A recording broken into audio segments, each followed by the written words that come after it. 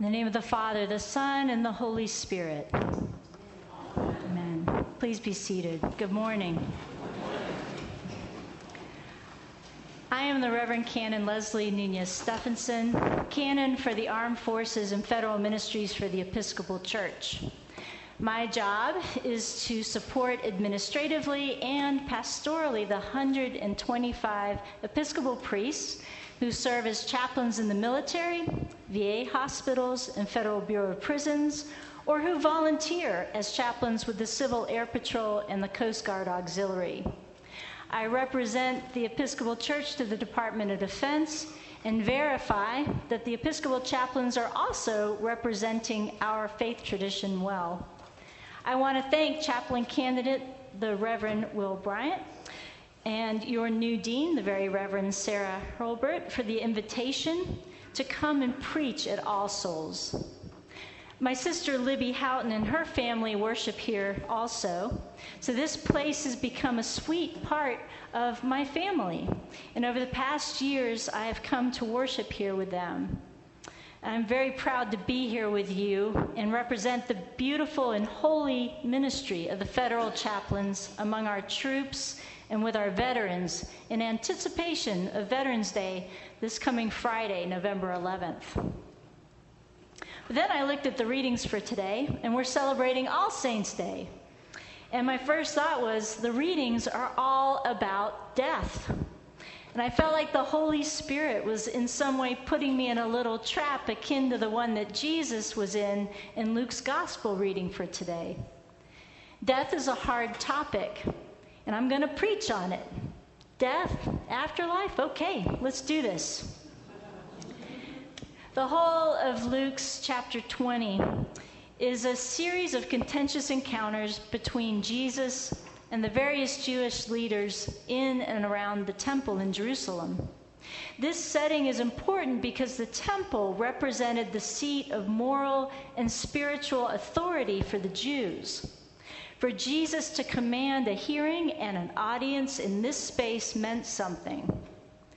Jesus had become an annoyance to those who maintained the temple, so the Sadducees wanted to discredit Jesus before the crowds.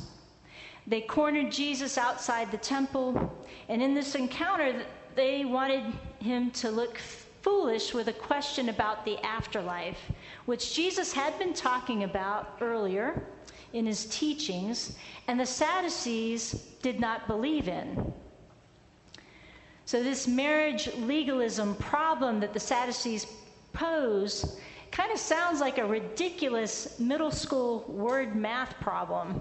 You know, that succession of 7 brothers leaves a woman, a widow, time and time again. So whose wife is she when this one she enters heaven? What a juicy problem. I think you might have felt the same pull that I did to get all caught up in the details of that mess of a family. It would make a great HBO drama. Whose wife will she be? Indeed. But at its heart, the problem the Sadducees posed is a question about immortality. But what those Sadducees didn't understand, and sometimes we forget, is that Jesus isn't about immortality, he's about resurrection. A few years ago, I had the honor to go with the former bishop of the armed forces to visit our counterparts in another faith. It was an opportunity to strengthen our collegial bonds and celebrate friendship in the midst of deep religious difference. This particular religion doesn't have women as religious leaders over men, so I was a bit of a conundrum to them. Conversations were sometimes awkward. They kept asking where my husband was, confused that he wasn't accompanying me on a business trip with my male boss. One of our hosts, a bishop-level leader in their system, gave us a tour of their religion's headquarters and the Welcome Center, which explained their beliefs to outsiders. Our host kept telling me, "I'm so excited to show you a special part of the tour." And I really didn't know what to expect. It turned out to be a high-tech diorama with automatons and immersive 360-degree videos of a young family. And as you stepped into the room, you became immersed in their crisis in the moment that the parents nearly lose one of their children during a hike because the child is about to fall off a cliff. And then you move into the next room where you find yourself in their kitchen, and the couple is talking about their faith and how they're so happy that they will always be together as a family. The sweet wife is cheerfully washing dishes as she says to her handsome young husband, who is sitting or beaming at her from his seat at the table, "I'm so happy we have our faith and that I will always be your wife." Our host was so gracious, and he desperately wanted me to know that his great hope for himself and for me was that I would never have to say goodbye to my loved ones, especially my husband and our children. What a beautiful thought. But is that what our hope is in? There's a great appeal in immortality. We love ghost stories. We love the idea of multiple universes in movies and science fiction. We love the idea of vampires who don't have to deal with death. But is my hope about being eternally in the kitchen cleaning up after my husband and kids? And of course, these kids remain small and cute. They're not, the big smelly ones. Is my hope really about whose wife I will be when I enter heaven?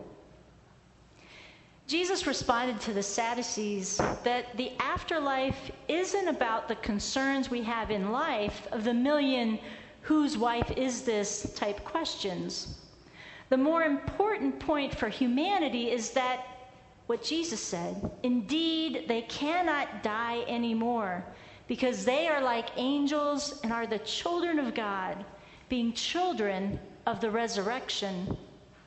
Jesus wants us to get excited about God and his incredible love for us. The great I am whom Moses encountered as a fire that didn't burn, but was the Lord, the God of Abraham, the God of Isaac, and the God of Jacob. He is God not of the dead, but of the living, for to him all of them are alive. I think Bible commentator David Lowes gets at the issue when he asks, how does resurrection compare with immortality? Though a Greek notion, many Christians today, and indeed throughout the centuries, have confused immortality with resurrection. But whereas immortality of the soul promises that some spiritual element of a person persists beyond the physical death of the body, resurrection insists that the whole person will in some way be united with God. Jesus invited the Sadducees and the crowd at the temple to consider that in God, we are promised something greater than we can even imagine for ourselves after death. That we are alive and united with God, our whole selves. And what I think we need to be clear on is that Jesus does not say that death isn't going to be painful or sad. He suffered excruciating and horrific pain himself as he died on the cross. Nothing was spared.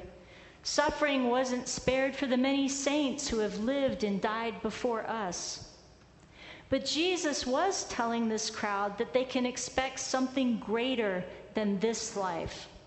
There will be no concern about who is married to who. We can easily wrap our minds around an immortal scene of familiar family life, which sounds happy and joyful and as if we never died.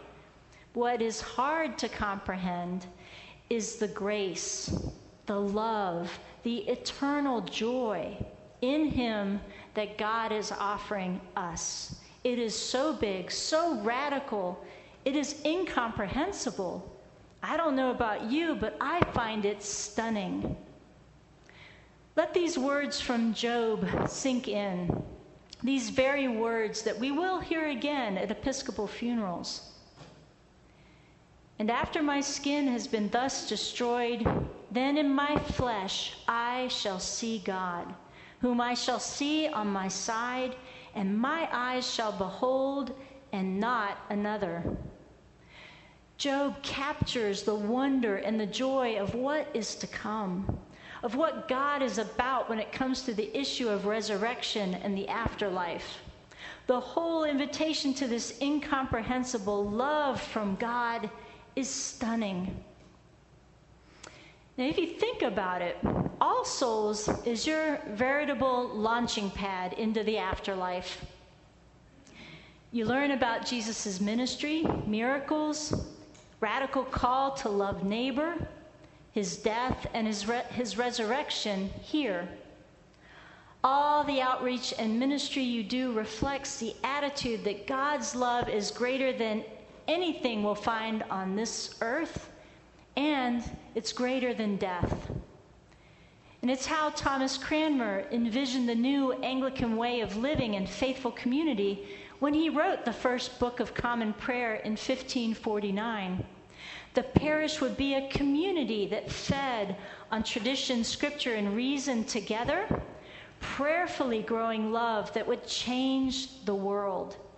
The Jesus movement is all about building faith in the eternal love God has prepared for us and shown us in Jesus. It boils down to that. You don't fear the powers of this world. You barge right in and declare love. Love will feed the hungry. Love clothes and shelters. Love holds you and your neighbor up when the world seeks to bring you down. Love banishes fear and finds common ground when the world would have you clickbait into a bubble of despair. Love finds abundance and answers every need. Love is about reconciliation, healing, seeking justice. With this cathedral's witness of Jesus as your fuel, you reach out in Christ-like love to your community, to Asheville, and to your neighbors, building and inviting all into beloved community. That's why parish life is so incredibly important. You learn at All Souls, as did the succession of generations and all those saints before you, that God has something greater prepared for you than this world, even greater than immortality. You are invited into the very living fire of the great I Am. Amen.